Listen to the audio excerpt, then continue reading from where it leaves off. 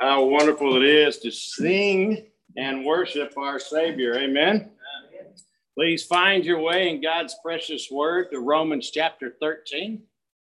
Pastor Ryan and Pastor Jared have had secret meetings, and for some reason they thought it would be good that I'd be the one to preach on submitting to the government. Don't know why. Just kidding. We all preach the word. Doesn't matter who preaches it. We're unified as elders when it comes to proclaiming the word of God. Now, as we have seen, Paul has been laying out what it looks like to be a follower of Jesus Christ. He has given us a beautiful picture of what the church body is supposed to look like, how the body of Christ is to be unified, and how we are to love. It's easy to do, right? Sounds simple. 2 commandments. Love the Lord your God with all your heart, mind, and soul, and love yourself. No. Sorry, I messed that up. Love God and love your neighbor as you love yourself. Now, that's a little different. You know, something we'll get to later, though. Paul says love is the fulfilling of the law. You ever contemplated that? Love is the fulfilling of the law. Love God and love others is what we're supposed to do. You know, I was talking to Tyler and Molly a couple of weeks ago, and as we were talking, we found out that we had a lot in common, right? And Tyler was like, man, this is great. You guys are great. I was like, well, whoa, wait, easy. Hold that statement till you get to know me. Amen. Right now, it sounds good. And we did the same thing. We laughed about it. We both understood what we were saying. But, you know, what's going on? Relationships are not easy. Lasting relationships are not easy. It takes an act of God to make true relationships last. God has to intervene so that we will be able to love others and be unified with others. Amen? Amen. It can only be done by the power of the Holy Spirit. And I agree with what Mr. Burkett said. You cannot live out the Christian life without being a Christian. That is a great statement. You know, you just can't just start checking these boxes. It takes an act of God in the heart of man to be able to do what he has called us to do. So the word tells us as believers in Christ, we have to change the way we think.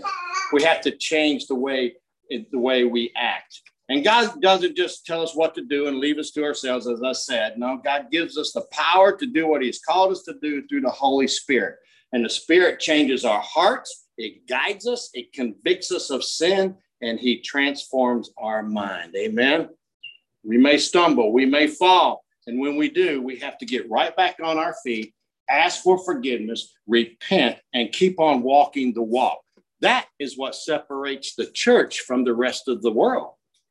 We are to be holy because he is holy. But listen, know this, as we study these chapters in Romans, we cannot approach these words as a checklist, like Pastor Ryan said last week.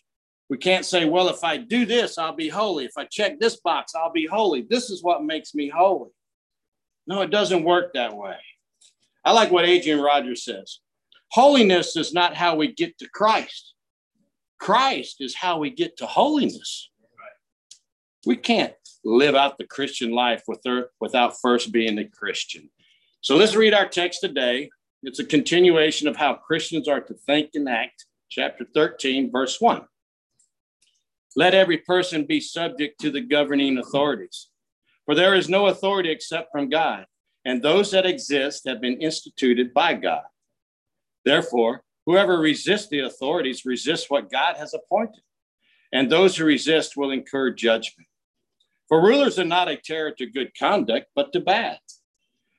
Would you have no fear of the one who is in authority? Then do what is good, and you will receive his approval, for he is God's servant for your good. But if you do wrong, be afraid, for he does not bear the sword in vain. For he is the servant of God, an avenger who carries out God's wrath on the wrongdoer. Therefore, one must be in subject, not only to avoid God's wrath, but also for the sake of conscience. For because of this, you also pay taxes, for the authorities are ministers of God, attending to this very thing. Pay to all what is owed to them, taxes to whom taxes are owed, revenue to whom revenue is owed, respect to whom respect is owed, honor to whom honor is owed.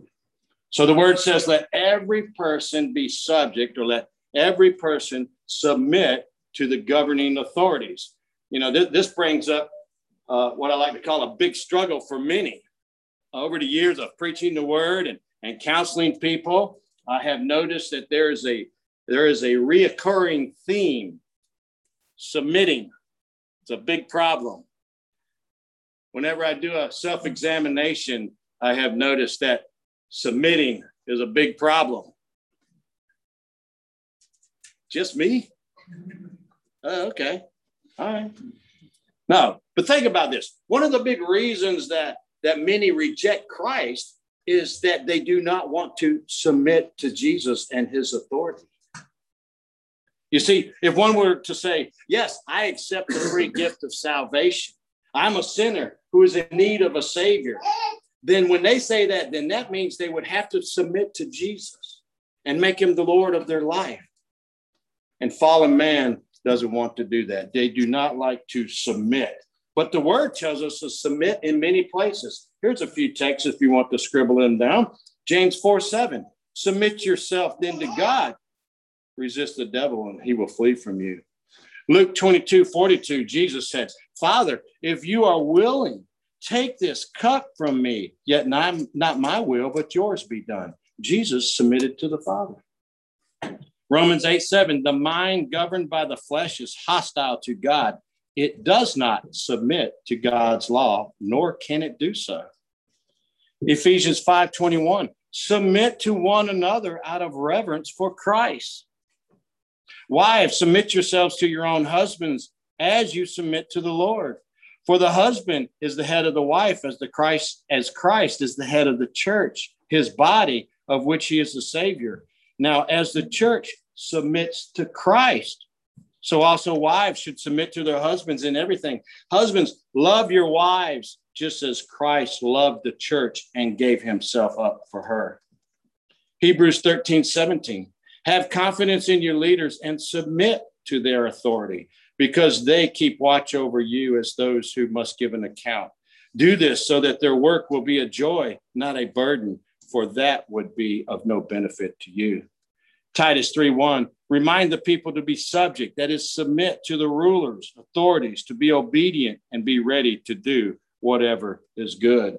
1 Peter 2:13-14, submit yourselves for the Lord's sake to every human authority, whether to emperor as the supreme authority or to governors who are sent by him to punish those who do wrong and to commend those who do right. There's a theme here in the scriptures. We must submit. What Peter wrote here goes right along with what Paul wrote in our text here in Romans. And what we see is submitting to authority is a biblical command. Our text today is pretty simple, or it seems kind of simple, right? It tells us to submit to the government. The word says that the government is an institution that is established by God, and God has given the governments of the world two duties to do. One is to apply punishment to those who do evil. The other is to protect those who do good. So our responsibility as Christians, as followers of Christ, is to submit to the government and pay our taxes. We'll get to the taxes next week, so don't get all upset yet. But both are simple to do here in America, right? Submit to the government, pay your taxes. Everybody loves that, right? Simple, easy. Just kidding. You see, as believers, we struggle with this simple command. Why? Because we see the government doing things that do not line up with the word of God. We don't like the moral choices the government is making. We don't agree with many of the programs and executive orders that they have set in place. And so what happens, especially now that we have social media in play, we get rebellious in our hearts. We have rebellion in our hearts. And some carry it as far as to start a rebellion against the government that God has set in place. But that's not what God told us to do. You know, I was thinking about, as I was studying for this message, I said, you know what? This may not be a popular message to a nation that got its start by overthrowing a government. Study your history. There was a big struggle there. There was a big fight. Some were saying, hey, we don't do this. Some were saying, yes, we have to, you know. So you got to look at that. There's a lot going on there. Not a lot going on there. So I won't go there today. Just think about it as we walk through this text. But there is one point that we all have to understand as we look at this text. This is why these verses do not seem so simple. When the scripture says that every person is to be subject to the governing authorities, it did not say submit to only the good governments. It doesn't say that. When the scripture tells us to submit to the governing authorities, it did not say only submit to the governments that you like or agree with. Verse 1 is an unqualified statement, meaning it doesn't specify who those governing authorities are. The word doesn't specify what subjection might mean under those authorities. So here's what I'm saying. I'm saying that the word commands us to be subjected to the government, to the governing authorities, whoever they are and whatever they are. Depending on where you live, this could be a real struggle for some. There are not many governments in the world like we have in America. Trust me, if you look around America, there are many that have it a lot worse than we do. A lot worse. Just read The Voice of the Martyrs. That'll give you an idea.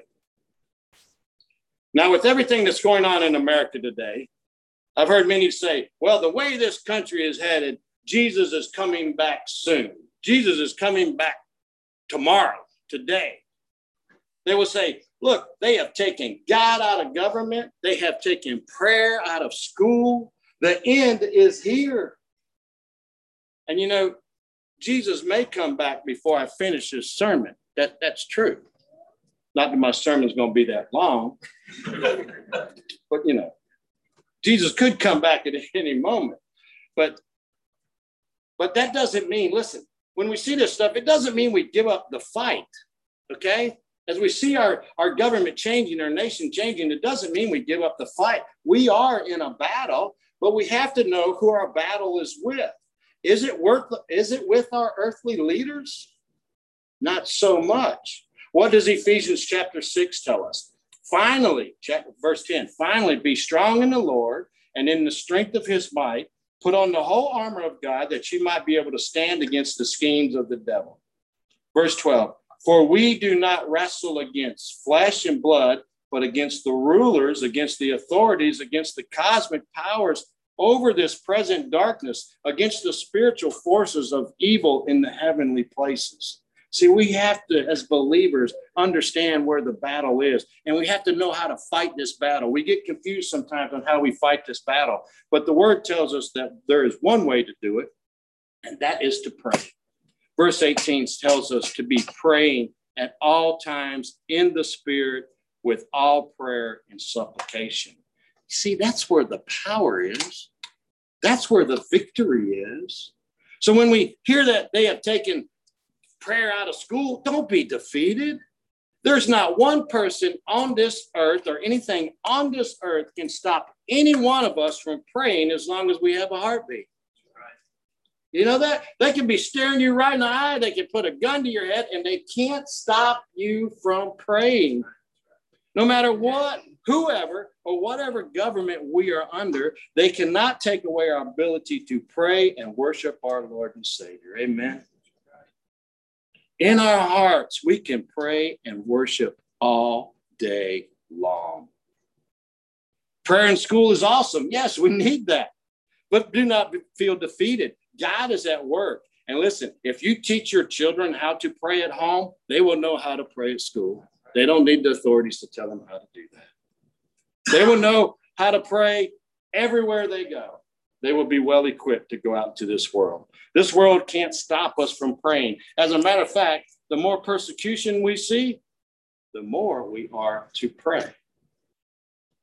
Don't be distracted with the things of this world. Don't focus more energy on fighting these earthly battles than we do with the spiritual battle. This has been convicting to me. I had to do a self-examination. I hate when I do that. But anyways, I had to ask myself, do I spend more time on social media looking at all of this political stuff than I do in the Word of God? Measure your time. Do I spend more time criticizing our leaders than I do praying for them?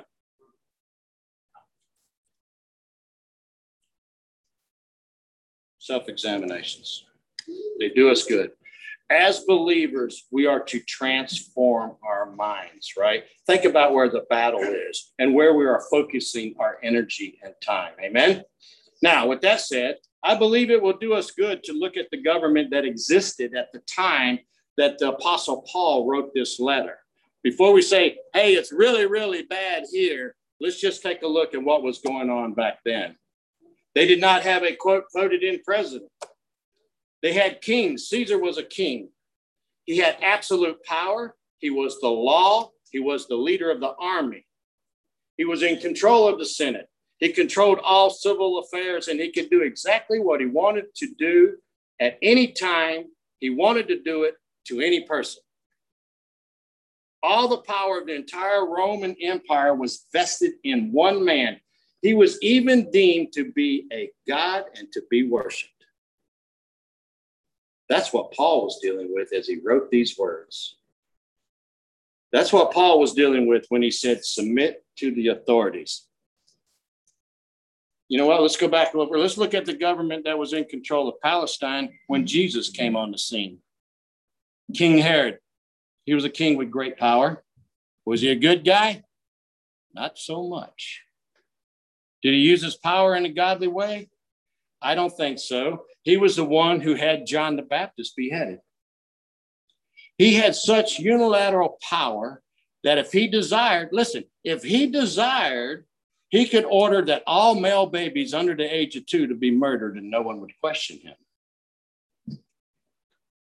The government was not so good. Slavery was rampant throughout the land. Taxes were heavy. Everyone hated paying taxes because the tax collectors were extortionists and thieves. They were abusers of the people. The Jews hated being under the control of the Romans. They were oppressed. They were an underprivileged minority with no voice in the Roman government. They paid heavy taxes to their Roman tax master with absolutely no say in what they did with the money and no say in how they governed. That's what they were doing. I bring this info up so we can have a backdrop as we read this text, so we can better understand what God is saying. We can't say, well, Paul doesn't understand what we're going through. He did, and some. We can't say, well, Jesus really doesn't call us to submit to unfair governments, does he? He doesn't understand what we're living in. He does, and some. The judicial system was not fair to him, to say the least. And on top of that, he was put to death on a Roman cross, innocent of the charges. Both of them lived under a government that was far from fair and far from glorifying God. So as we think about what we've just heard, let's walk on through our text again. Let every person be subject to the governing authorities, for there is no authority except from God, and those that exist have been instituted by God. Therefore, whoever resists the authorities resists what God has appointed, and those who resist will incur judgment. So we are to submit, and we submit because we know that all authority is established by God. Those that exist have been instituted by God. Civil authority comes directly from God. Listen, God designed 3 institutions for mankind on this earth to bring order. The first one is the institution of marriage. God designed in the very beginning the institute of marriage. And out of that marriage would come family, which is the basic unit of social life.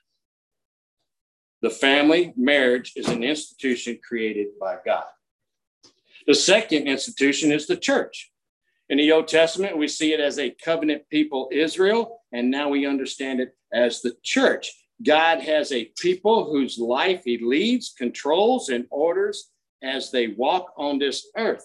They are the standard of righteousness in terms of morality and conduct. God has instituted a people to be salt and light in the world. The church is an institution created by God. And the third institution which God has ordained is civil government. We just read in our text here in chapter 13 that God ordained civil government for the protection and the preservation of social order and for the punishment of those who do evil. Without government, we have chaos. The absence of social order and civil authority and government is a disastrous time for all. We could see it happening now. You know, when they take the police out, what do we see? Chaos. We see absolute chaos. I had a buddy who was in the Iraq war, and he told me that he was talking to some locals outside of the city, and they said to him, they said, it's worse now than when Saddam was in office. And he said, what do you mean? What are you talking about? Jimmy asked, how's that? And he said, well, at least we knew where the evil was coming from before. Now we never know who will be kicking down our doors. Something to think about.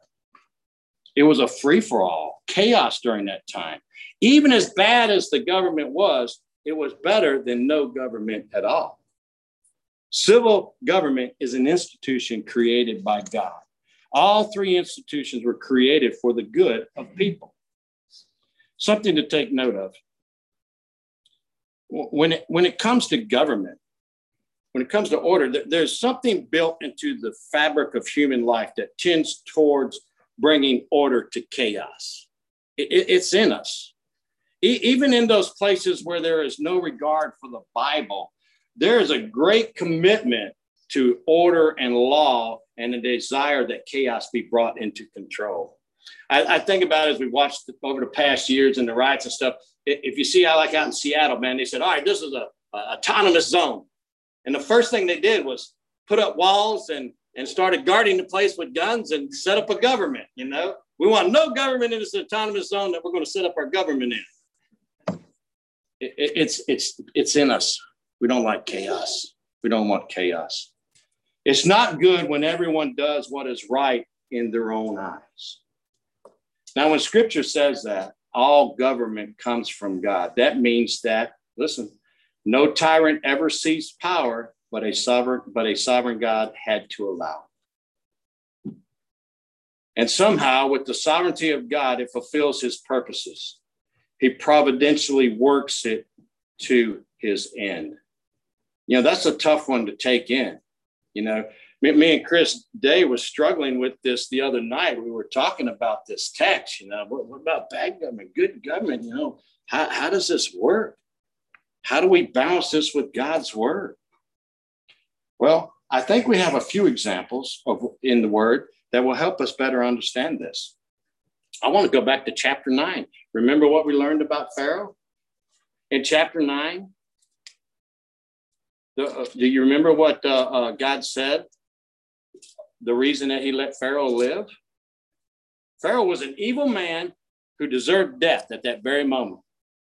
But listen what God says. For the scripture says to Pharaoh, I raised you up for this very purpose, that I raised you up. I allowed you to live, that I might display my power in you, and that my name might be proclaimed in all the earth.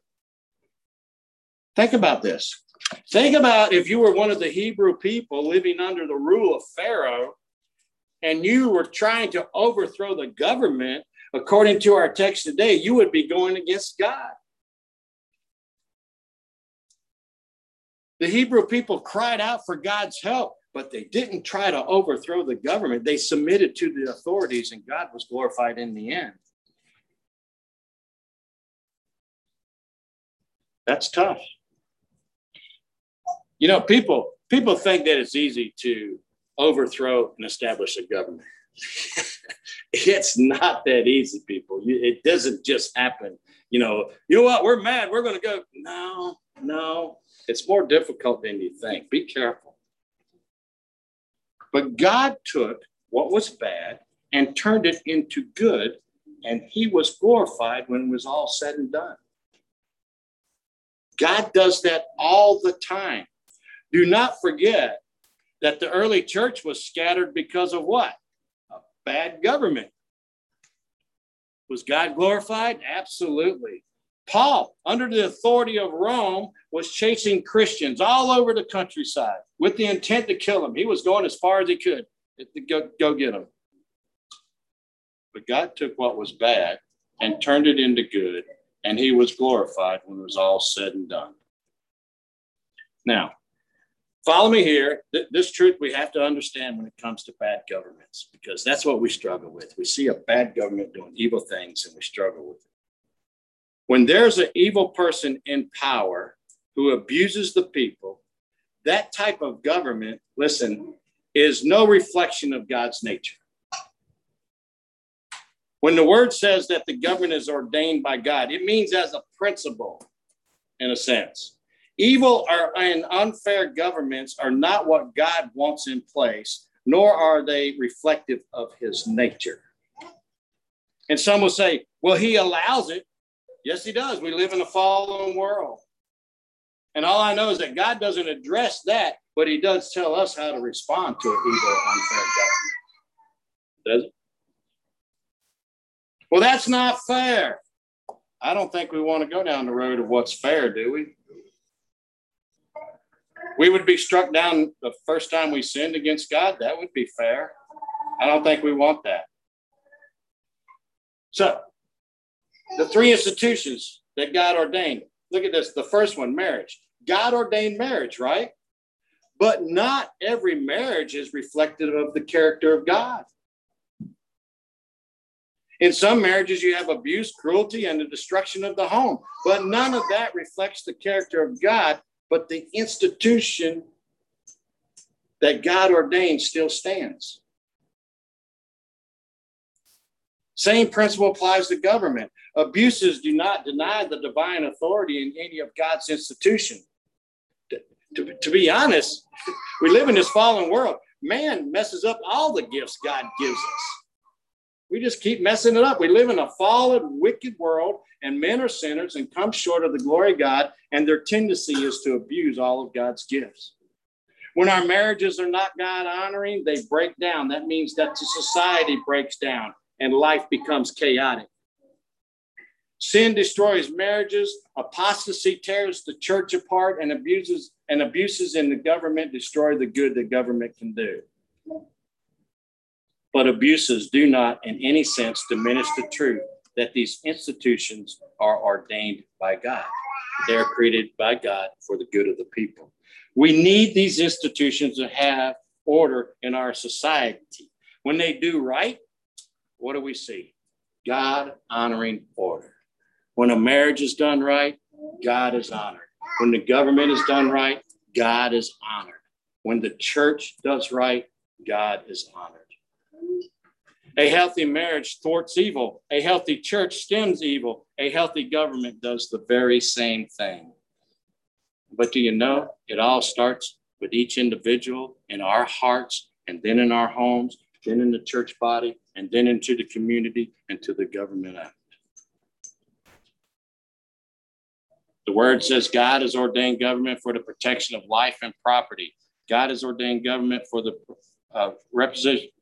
reposition of evil and crime, and God has ordained government for the rewarding of the and virtue of good. That's how it's supposed to work. But sinful man messes it up. I can't help but think about Paul as he wrote this letter under Roman rule. He had been treated badly by the authorities. He had been unjustly jailed. He had been unjustly beaten. He had been unjustly whipped. It would be a Roman soldier who was under the authority of Rome that ends up beheading Paul, the man who wrote that every government is instituted by God and to submit to them. He ends up being killed by a perverted government. That doesn't mean that what the government did to Apostle Paul was a noble act because God allowed this. No, it wasn't. But the institution of government, with all its failures and abuses, is nonetheless designed by God for the protection of life and property. It is to punish evil people and to reward good. So how do we respond? How do we respond? Well, let's go to the scriptures and see. How do we respond to this? 1 Timothy 2:1, write that in your margins. First of all, then I urge that supplications, prayers, intercessions, and thanksgiving be made for all people. You see that? First of all, I urge that supplications, prayer, intercessions, and thanksgiving be made for all people, for kings and all who are in high positions, that we may lead a peaceful and quiet life, godly and dignified in every way. This is good, and it is pleasing in the sight of God our Savior, who desires all people to be saved and come to the knowledge of the truth. This is Christianity in action. We pray for our leaders. We pray for our government. This is how Christians respond to leaders. We pray. Like I said, I have to look at myself. Do I pray more for my leaders than I do criticizing them? Where do I spend more time? We pray for our leaders. It transforms the mind. When we pray for our enemies, it transforms our mind. We do this so that we may lead a peaceful and quiet life, godly and dignified in every way. Man, praying for somebody will change your heart. It does an incredible amount of work in the mind and in the heart. We have to pray. And look, verse 3 should send chills down our spine. It says, when we pray for God-ordained governments, it is good and it is pleasing in the sight of God our Savior. This is how God wants his people to live. God does not want his children going around killing people, being a zealot, or starting a revolution. He wants his people to pray like Daniel did when he was in captivity in Babylon. Go back and look at that one. How do we respond? Titus chapter 3, write that in your margins. Remind them to be submissive to rulers and authorities, to be obedient, to be ready for every good work, to speak evil of no one, to avoid quarreling, to be gentle, and to show perfect courtesy towards all people. For we ourselves were once foolish, disobedient, led astray, slaves to various passions and pleasures, passing our days in malice and envy, hated by others and hating one another.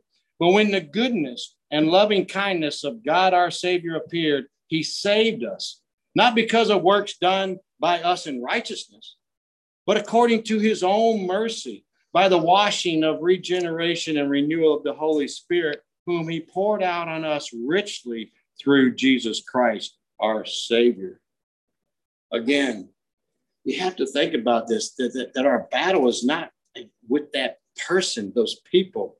We have to understand that the ones who do not know God, when we look at them and say, hey, they do not know God, they're just doing what they know. They don't know better. Just look at it, what we just read. Just as we did before the goodness and loving kindness of God our Savior revealed himself to us. That's where we were. So what do these lost people need?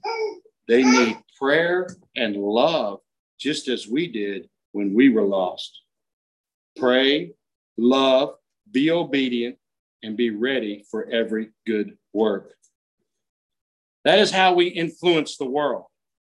If we want to change our leaders, Scripture says, live a quiet, peaceable life, a life of godliness, a life of prayer on behalf of our leaders and authorities that rule over us. That's how we change this world. Think about that. Think about the change that could happen if the entire church body, not just here, the entire church body, just say in America, in the world, prayed that the grace of God would pour out on our leaders. And let's say God saves him and transforms him. Think about what a change would happen then. Think about how much better and longer lasting that change would be. That's how we change this world. Through quiet, peaceful life, full of prayer is how we respond to authority.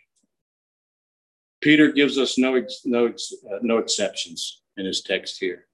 Paul gives us no exceptions in Titus, Timothy, or in Romans. None of them. Now, here's what happens when we live a quiet, peaceful life with a submissive attitude towards those over us and pray for their salvation. When we don't live like that, this is what happens when we don't live like that. Guess what happens? We forfeit our testimony. We lose our credibility. How does that happen? Because we're no different than the world. We're not set apart. We are called to be holy because he is holy. We have to look at the people who are in leadership position, who are in it as our mission field. We really do. We can't have anger towards them all the time. We got to be praying for them. It is a mission field. Now that brings up another question. Now, where does the authority of the government end? It ends when the government forbids us to do what God commands us to do. That's where it ends. That's where it stops. We do what God commands us to do. But we must be prepared. Be prepared. When the government mandates what God forbids and we choose to obey God, be prepared to accept the consequences. It's going to happen. Again, me and Chris were wrestling with this text. He made a good point. He said, if you look at all the martyrs in the world, Voice of the Martyrs, and what's that book you had? Yeah, that's the one. But he said, if you look at all that, the ones who have given their life for the sake of the gospel, in these countries where, dictatorship or whatever, and they've outlawed the gospel, they did not lose their life by trying to overthrow the government. They lost their life because of their faith in God. That's what they lost their life. Look around the world, same story everywhere.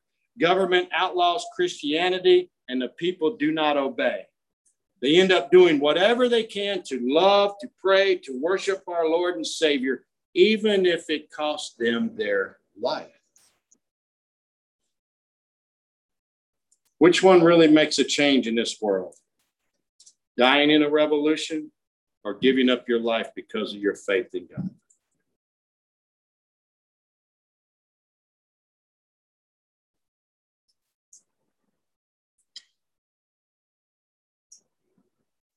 We do what God commands us to do, and we accept the consequences. That's what separates the believers in Jesus from the rest of the world. 2 Peter 2:12 says this, keep your conduct among the Gentiles honorable, so that when they speak against you as evildoers, they may see your good deeds and glorify God on the day of visitation. Be subject for the Lord's sake to every human institution, whether it is to be to the emperor as supreme, or to governors as sent by him to punish those who do evil and to praise those who do good. For this is the will of God, that by doing good, you should put to silence the ignorance of foolish people. Live as people who are free, not using your freedom as a cover-up for evil, but living as servants of God. Honor everyone. Love the brotherhood. Fear God. Honor the emperor. This is how we silence the ignorance of foolish people. We do not silence them by yelling louder than them or causing a riot. We do it with love, prayer, and good deeds.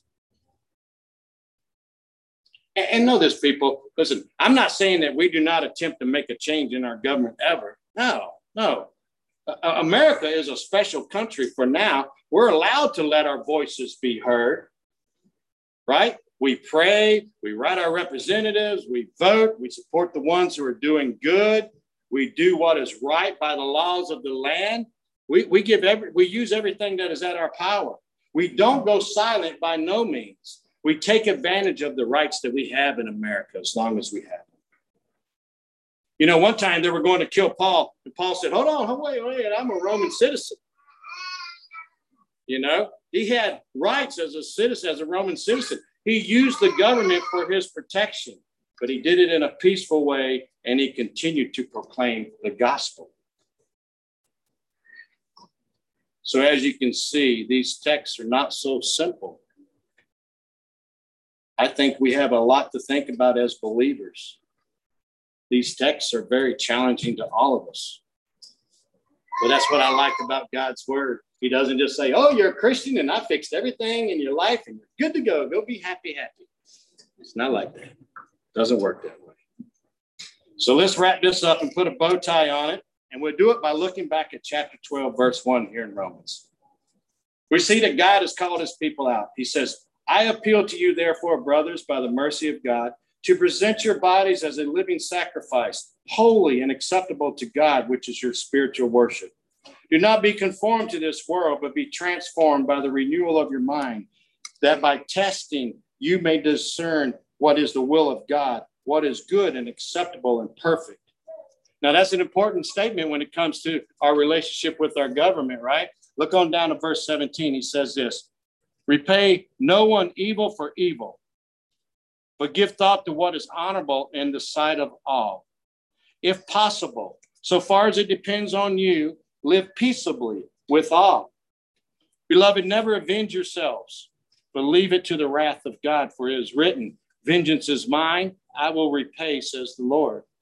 To the contrary, if your enemy is hungry, feed him. If he is thirsty, give him something to drink, for by doing so, you will heap burning coals on his head.